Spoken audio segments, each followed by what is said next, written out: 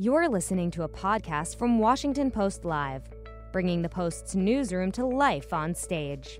As the nation prepares for final vaccine approval, retired Lieutenant General Paul Ostrowski joins the Post to discuss Operation Warp Speed's efforts to deliver the vaccine safely, securely, and as soon as possible to the American people. Let's listen. Welcome to Washington Post Live. I'm David Ignatius, a columnist for the Post, and today our guest is retired Lieutenant General Paul Ostrowski, who is the Director for Supply and Distribution of Operation Warp Speed, which is the Trump administration's effort to speed the production and delivery of COVID-19 vaccines to the country. General Ostrowski, thank you for joining us. Welcome. David, it's a great pleasure to be here. Thank you. Well, it's our pleasure. Let me start with the basics. This is a big week. The FDA is scheduled this week to meet and discuss approving emergency use authorization for the vaccines that have been developed by Pfizer and Moderna. And assuming that that approval process goes well and the approval is given, tell us what happens next. Secretary Azar, the Secretary of Health and Human Services, said that within a matter of days after that approval is given, the process of distribution will start. Just describe for us what that will mean. Well, as you know, the advisory committee meets on the 10th. And so we anticipate that we have to be ready any minute after they're done making their deliberations and give their recommendations to the FDA as to whether or not to release the vaccine based on being effective and being safe. And so we anticipate that we have to be ready for that particular word. And once the FDA gives that signature to us, whether it be over the weekend or early next week, we don't really know. And we are not in a process of forcing the FDA to rush. We need them to do their role and their responsibilities here with that oversight, that gold standard that they have with respect to that. But as soon as it happens, as soon as the EUA is issued, what we have is Pfizer, who is already in a process of having vaccines being produced. They'll go ahead and move forward with the packaging. And then within 24 hours, the packages begin to roll out of Kalamazoo onto trucks and then onto airplanes directly to the administration sites that the jurisdictions, the 64 jurisdictions, which include the states, have already determined where the vaccines would go. And so it's a really quick process, simply putting together the packages on dry ice and shipping them out. Simultaneously, and even beforehand, what we're doing at our particular supplier, McKesson, is we're moving all of the needles, the syringes, the other parts and pieces to include the alcohol wipes and the diluent necessary in order to administer these vaccines. We will most likely pre-position those at the sites that the states, the jurisdictions have chosen, and they'll all marry up ready for the inoculations to begin once the vaccine is deemed, again, safe and effective by the FDA. So, General, just to make clear, because everybody is so focused, obviously, on the timetable, if I understand you, assuming that approval is given by the FDA this week, the vaccines that will start moving by next week. And if I understand you, it's possible that people could begin to be vaccinated by the end of next week. Am I getting that right? That is correct. And even sooner, depending on the actual date that the emergency use authorization is provided by the FDA. And then again, within 24 hours, the shipments begin. And FedEx and UPS are the two vendors that Pfizer has worked with in order to get those vaccines out to the four corners of the country. And they'll begin pushing those out and within a overnight venue. So basically within 24 hours, they could be at vaccination sites, administration sites, we call them, and certainly not longer than 36 hours. By 10 a.m., basically the next day is our plan. So that's striking. And I should ask you about the other vaccine that's scheduled for discussion this week, the vaccine produced by Moderna. What's the timeline for that? Well, again, the advisory committee that the FDA has is going to meet with respect to Moderna on the 17th of this month. This is what has been announced so far. And so again, just like the Pfizer vaccine, we have to be ready the next day or several days after, depending on how long it takes the FDA to make its final decision on safety and efficacy. And then the same process will begin with one caveat. Moderna will move its product directly to McKesson, where the product will be married up with the kits, again, the needles, syringes, the alcohol wipes, all the things necessary to do the inoculations, and they will travel together to the administration sites. Again, McKesson is also using FedEx and UPS as their primary carriers, so it will go out just as the same way as Pfizer, except they'll be married up there at McKesson and move out accordingly. So, General, you've obviously been thinking very, very carefully about the logistics of this, and I want to ask you how fast this process can happen. Under the CDC guidelines, the initial primary recipients will be healthcare workers and patients in long-term care facilities. That's their advice. The head of Operation Warp Speed, Dr. Slawi, said over the weekend that he thought that by late January, it should be possible to vaccinate people, and if I understood him, most people in those prime categories, and that we could even see the beginning of a reduction of deaths among long-term care facility patients by late January. Run us through that timetable and just help us to see how that's going to go. Well, sure. The same information from each one of the two companies, whether it be Pfizer or Moderna, has also been given to the CDC in terms of the Advisory Committee on Immunization Practices. That's the advisory committee to the CDC leadership. And what the advisory committee doing is they're looking through that same amount of information just as well as the FDA is in order to make their final determinations as to how they want to move forward with respect to those prioritization groups, whether it be healthcare workers or is the vaccine more efficacious towards our elderly or those with pre-existing health conditions, for instance. So they'll make those determinations, those recommendations to the CDC leadership, and then we'll go from there in terms of a final decision. But we expect to get that right after any emergency use authorization is authorized. So basically, they'll come almost simultaneously. And so therefore, the vaccines will move out to those particular populations immediately. And again, we anticipate with respect to the healthcare workers, there's about 25 million of those if you add in the first responders. So those obviously have prioritization group, those frontline healthcare providers. And then we've got another 7 million with respect to our elderly that are living in nursing homes and long-term healthcare facilities that the ACIP, the advisory committee, may recommend get the vaccines first as well. So we want to make sure that we have product moving to those particular locations as fast as we possibly can to get ahead of this thing. And Dr. Slough was right, of course. We'll have about, and again, there's about between the two groups of populations, 25 million with the frontline healthcare providers and first responders, and another 7 million of those living in long-term healthcare facilities and arrest, as well as the staffs. We should be able to put all that out there certainly by the month of January very easily. And then we have to start getting after the other parts of the population. There's another 42 million elderly over 65 that we have to get after. And there's also those essential workers that we have to get after. And so our intent is to be able to walk through all those groups and by the end of March have completed all of them and beyond to the rest of the American people. So that's really crucial information for everybody watching. By the end of March, you will have moved into, and if I understand you, you hope to have completed, in addition to healthcare workers and the long-term care patients, other elderly and other essential workers, and then after the end of March, move to the population as a whole. Have I got that right? Yes, sir. You've got that correct. And again, that also we have to make sure that we bring on, again, we've got two other vaccines that we haven't talked about yet, both AstraZeneca and the Janssen vaccine, which is a product of Johnson & Johnson.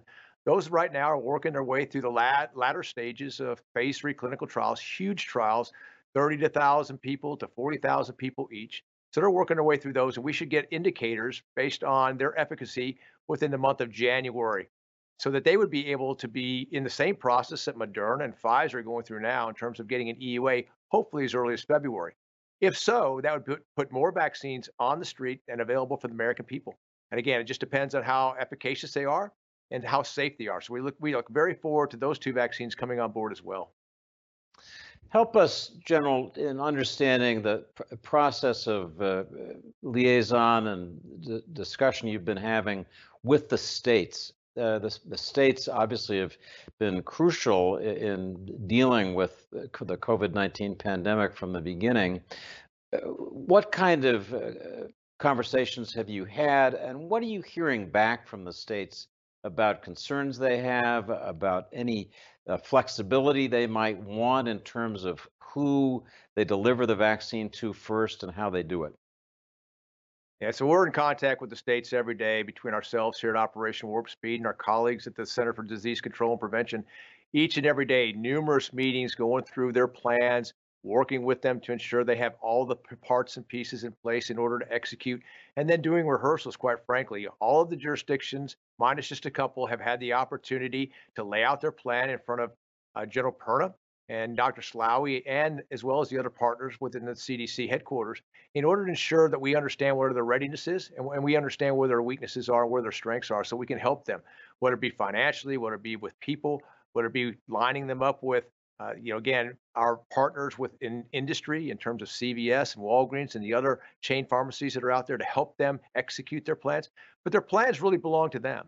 And so what we're trying to do is enable their plans to work for them because they know their states best. They know how to reach their populations. They understand where the underprivileged are and the underserved are. They understand where the minorities live. They understand where their nursing facilities are, their long-term healthcare facilities, their hospitals, their long-term storage for the Pfizer product. So what they've talked about so far is, again, the Pfizer product is a challenging one to an extent, logistically, but it is a highly efficacious vaccine, 95% efficacy. That is huge with respect to where we're trying to go. So now it becomes just an issue about how do you distribute it? Well, that's our problem here at Warp Speed. That's our problem to solve along with the states. And so we've been working with them very closely. We've identified where their long-term, the ability to store that for long-term, the freezers that allow us to have the opportunity to do that. We understand where those are. We understand the capacity of those freezers, and we also understand the limitations and the capabilities of the Pfizer cryo box, the ability to maintain the vaccines in the box under dry ice for periods of time.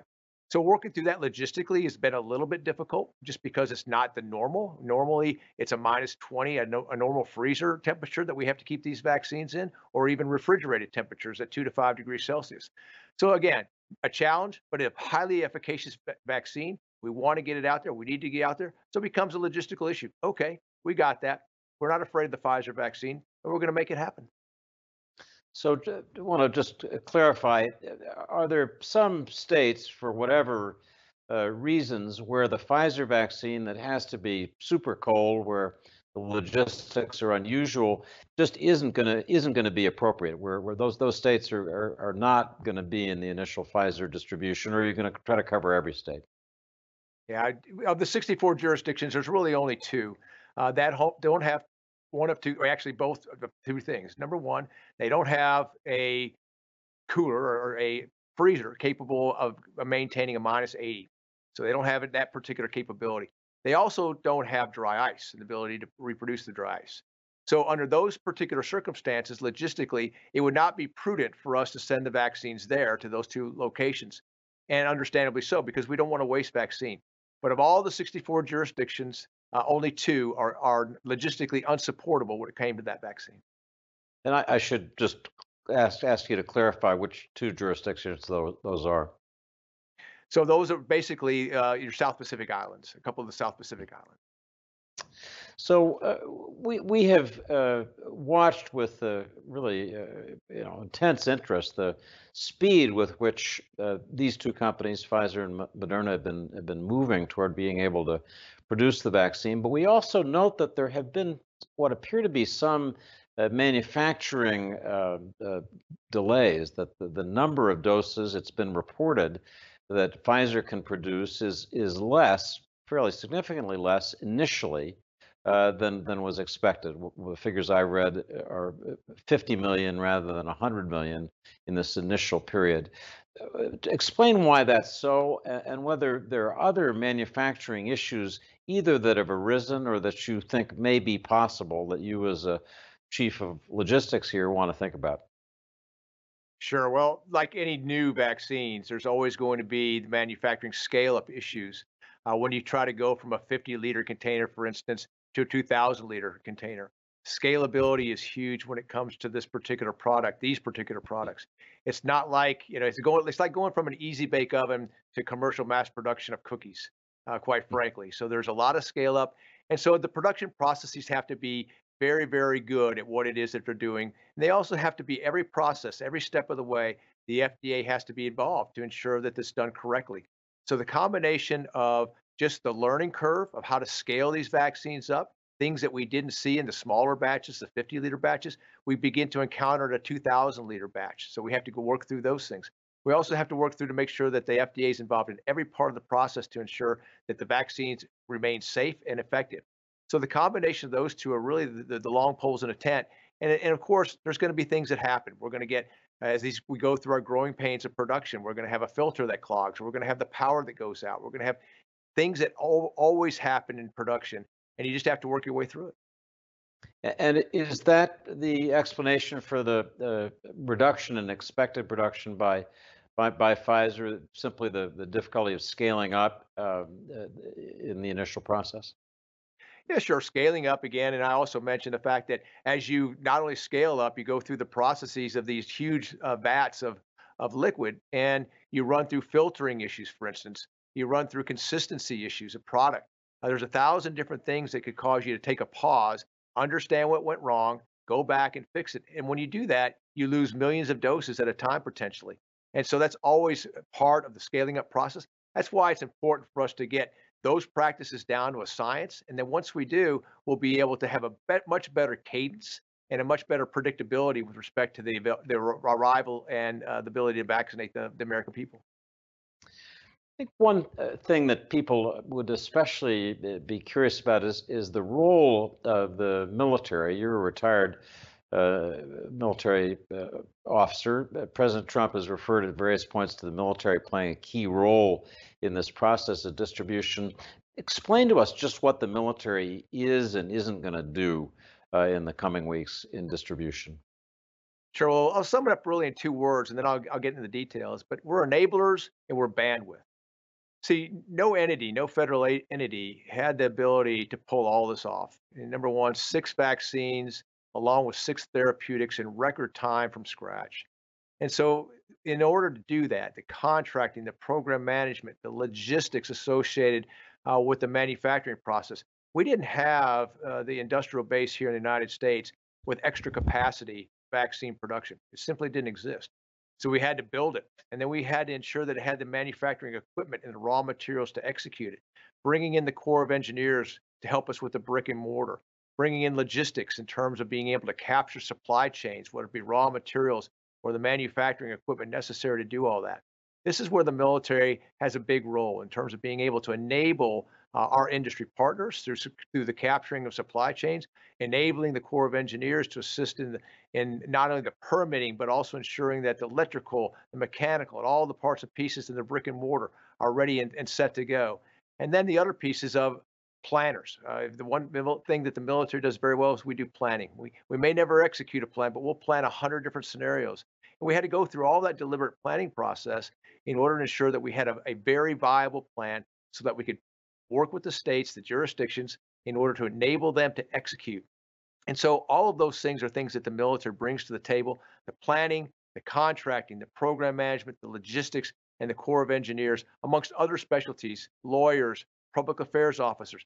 All of these things, again, HHS just strictly lacked the bandwidth to do it, and understandably so. So will military supply logistics chains actually be involved in this rapid movement next week as you begin to move product out to your 62 locations? And also, I'm curious whether the Corps of Engineers has been out there building super cold storage facilities in recent weeks that we just may not have been aware of. Yeah, so the military will not be moving the vaccines. It'd be very rare. We're going to allow the commercial marketplace, the marketplace that does it today with respect to the distribution piece, whether it be UPS, whether it be FedEx, et cetera. Those folks are doing it right now. Our industry partners are well poised to do this. We don't necessarily need to rely on the military. Now, there are situations, David, I will tell you, like in Puerto Rico and other islands and so forth, where the National Guard may be called up by the jurisdiction to assist in the distribution process. We certainly support that. But on a federal level, there will be no need to call up the National Guard. But the states have the rights to do that. They have the authorities to do that. And they certainly will welcome that particular asset to them, potentially depending on their individual plan. And the second question, could you repeat that one more time? So, well, I just was asking about whether the Corps of Engineers has been out literally building facilities in this run-up period. No, they haven't been building facilities. We've had really, there's two types of things we've had the Corps of Engineers assist us with. First of all, in order to run these clinical trials, these phase 3 clinical trials with over 30,000 participants and so forth, a lot of the places that would normally be a site for these trials to occur throughout the United States and across the globe, they didn't want necessarily to have patients or participants walking into the actual hospital or the actual clinic. So we put some trailers out there, some double wide trailers that had to be put into place in the right way, such as in Miami and in Florida and in Louisiana. We needed to make sure that they were hurricane proof. We had to get the permitting to put them in. We had to have all of the OSHA requirements associated with those. We had to have running water, electricity. So the permitting piece of that to ensure those were in place was part of what they did.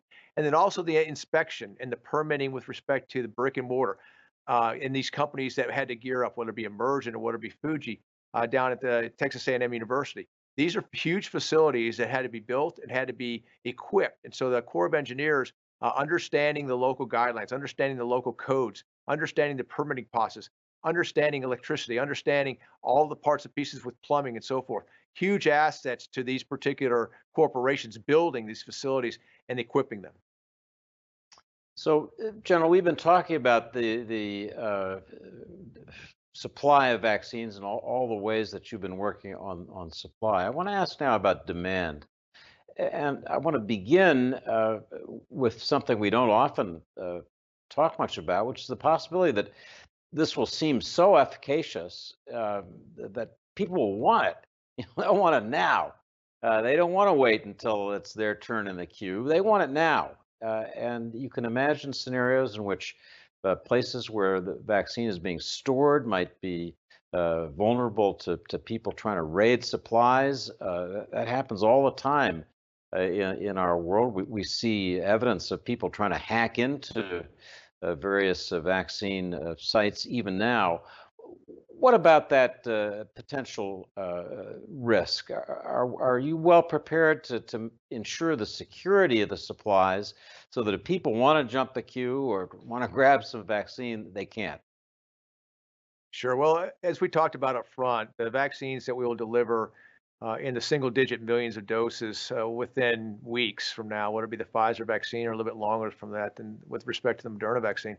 We're going to have complete control of these vaccines. We'll move it through the process, the system, directly to hospitals, directly to CVS and Walgreens, who have the mobile capacity to move those vaccines to the nursing homes and long-term healthcare facilities, depending on what the Advisory Committee on Immunization Practices sets forth as their prioritization groups. And we'll find that out in just a few days and so forth.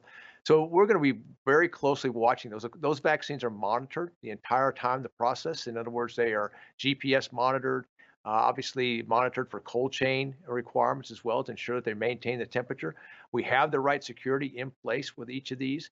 We have the right security and have been for quite some time because we knew that there's actors out there that want to do harm to the United States or want to potentially try to corrupt what it is that we're trying to accomplish here.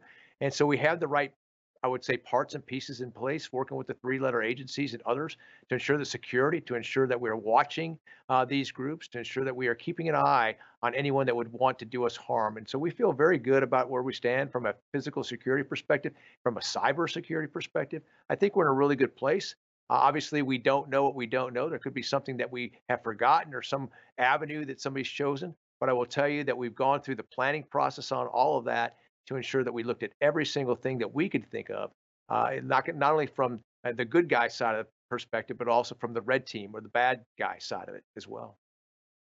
And General, the other side of the demand picture is that demand will be less than it would be hoped, that people will mistrust the vaccine. They just will have doubts about safety and efficacy. And I want to ask you how you're thinking through that. There have been suggestions that we ought to get some unusual people to attest to this, sports celebrities, ex-presidents, pastors, people who would be trusted figures in various communities. Tell us if you've thought through that process, whether you're thinking about public service advertisements that might encourage people to take the vaccine, and what your own feeling is about the level of vaccination that's necessary to achieve the effects that you want in terms of overall health and public health in the United States? Well, first of all, David, again, I talked earlier about how I really appreciate the airtime that you're giving me today because part of this is just getting the straight word, the correct word out to American people. We as Americans, it's not in our DNA to live the way we're living right now. It's not what we do. And so when you take into account that aspect, when you take into account the fact that we have the leading scientists in the world, nobody else can even come close. We have the leading pharmaceutical companies in the world. Nobody else can hold a candle to them. And then we have the gold standard with numerous advisory committees, not only with the companies that are developing these vaccines with respect to that and the clinical trials, but the advisory committees that the FDA has, the advisory committees that the CDC has. We have the gold standard and oversight with respect to everything it is that we're doing.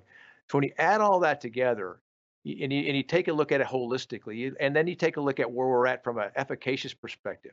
The normal influenza vaccine, the normal flu shot that everyone gets, well, not everyone, certainly, but that people take every year, on average, it's about 40% efficacious. 40%. We're at 95 and 94 with these vaccines. That means it's very, very highly likely that it will protect you from getting the disease in terms of a severe case or even a mild case for that matter. I mean, these are huge amounts in terms of efficacy that we're talking about. So when you take into account the fact that we've got a very efficacious vaccine, we've got a very hot country right now. The epidemic rate is huge right now with respect to this. The only way that we're going to get past all this, the only way that we're going to get our lives back, frankly, is to get the vaccine and become what we call herd immunity, over 70% that have been inoculated or have had the disease. And the way we get there, quite frankly, is this. It's also the sports, I would say, personalities and others, but it's really people trust their doctors, they trust their nurses, they trust their healthcare professionals. We have to make sure that we make the case, to make them understand and get them on board. And the fact that we're going to go after healthcare providers up front with these vaccines is going to be extremely important because American people will see that as a sign that they are willing, understanding the nature, understanding the science, understanding the medicine, that these professionals are taking the vaccine as well. And so the combination of all that, I hope, will lead to a much higher rate than what others have predicted. And we anticipate that it will be higher.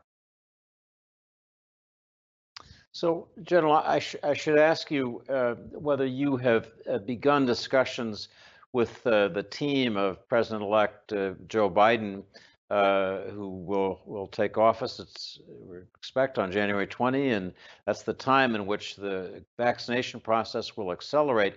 Are you already in conversations with his team to think about some of the details of that process? And tell us about those conversations. Yeah, David, I certainly am involved. We are involved, frankly, and I had a great discussion with the team, with the Biden team on the Wednesday before Thanksgiving, so the 25th of November, and a very good discussion. They asked very good questions, very detailed questions. They were very involved, and I want to understand exactly what we have in place. And then also, in just a few days, on Friday, we have our round two of those discussions. We've also had those discussions at the Department of Defense with the Department of Defense transition team as well, to ensure that everybody is on board with respect to where it is that we're going. So the conversations are ongoing and they continue to go as we go forward here. So I should ask you just a final simple question. Do you plan to take this virus? If your grandparents are alive, they're going to take the virus. What would you say to folks who just aren't sure yet, just as a closing thought from you about why they ought to do this? Well, I go back to what we said a little bit earlier with respect to the fact that, we as Americans is not in our DNA. And I talked about the number one scientists in the world, the number one leading pharmaceutical companies in the world. I talked about the gold standard in terms of the FDA and the rest of it. But here's my other point is that there's a lot of healthy Americans out there that really could get this particular disease, and the side effects would either be very mild or maybe not even known at all. In fact, they don't even know they have it. But the point is that all of us, no matter who you are, we mingle with other groups of people. We mingle with elderly. We mingle with all groups, whether they have comorbidities, in other words, pre-existing health conditions. Many of your friends are either have some kind of heart disease or are obese or have diabetes or are elderly. And so it is really upon all of us to protect them And the way we protect them is to ensure that we get that vaccine, because what we don't want to do is put ourselves in a position where we're super spreaders and not knowing it. And so the best way to do that is to get the vaccine, do the right thing. And I, of course, will get the vaccine. Obviously, as a healthy, younger, I use that term lightly, adult, I'm certainly not in a prioritized group yet. But my intent is to get that vaccine as fast as it becomes available to my group. And I'm waiting patiently for that to happen. And General, a final question. I got to ask you, will you stay on with the Biden administration and keep doing this job? Absolutely. I'm going to see this thing all the way through. And that means going into as late as June of next year. But whatever it takes, David, to make sure that we get this out there and we get the American people in a better position than we are today, and we get back our lives that we've lost. So, folks, I want to ask you to all join in thanking General Ostrowski for joining us. General, it's a great conversation. Couldn't be a more timely topic. I'll be back tomorrow for a conversation with Joe Scarborough, who has a new book about President Truman called Saving Freedom. This time it'll be a chance for me to ask some questions of Joe Scarborough.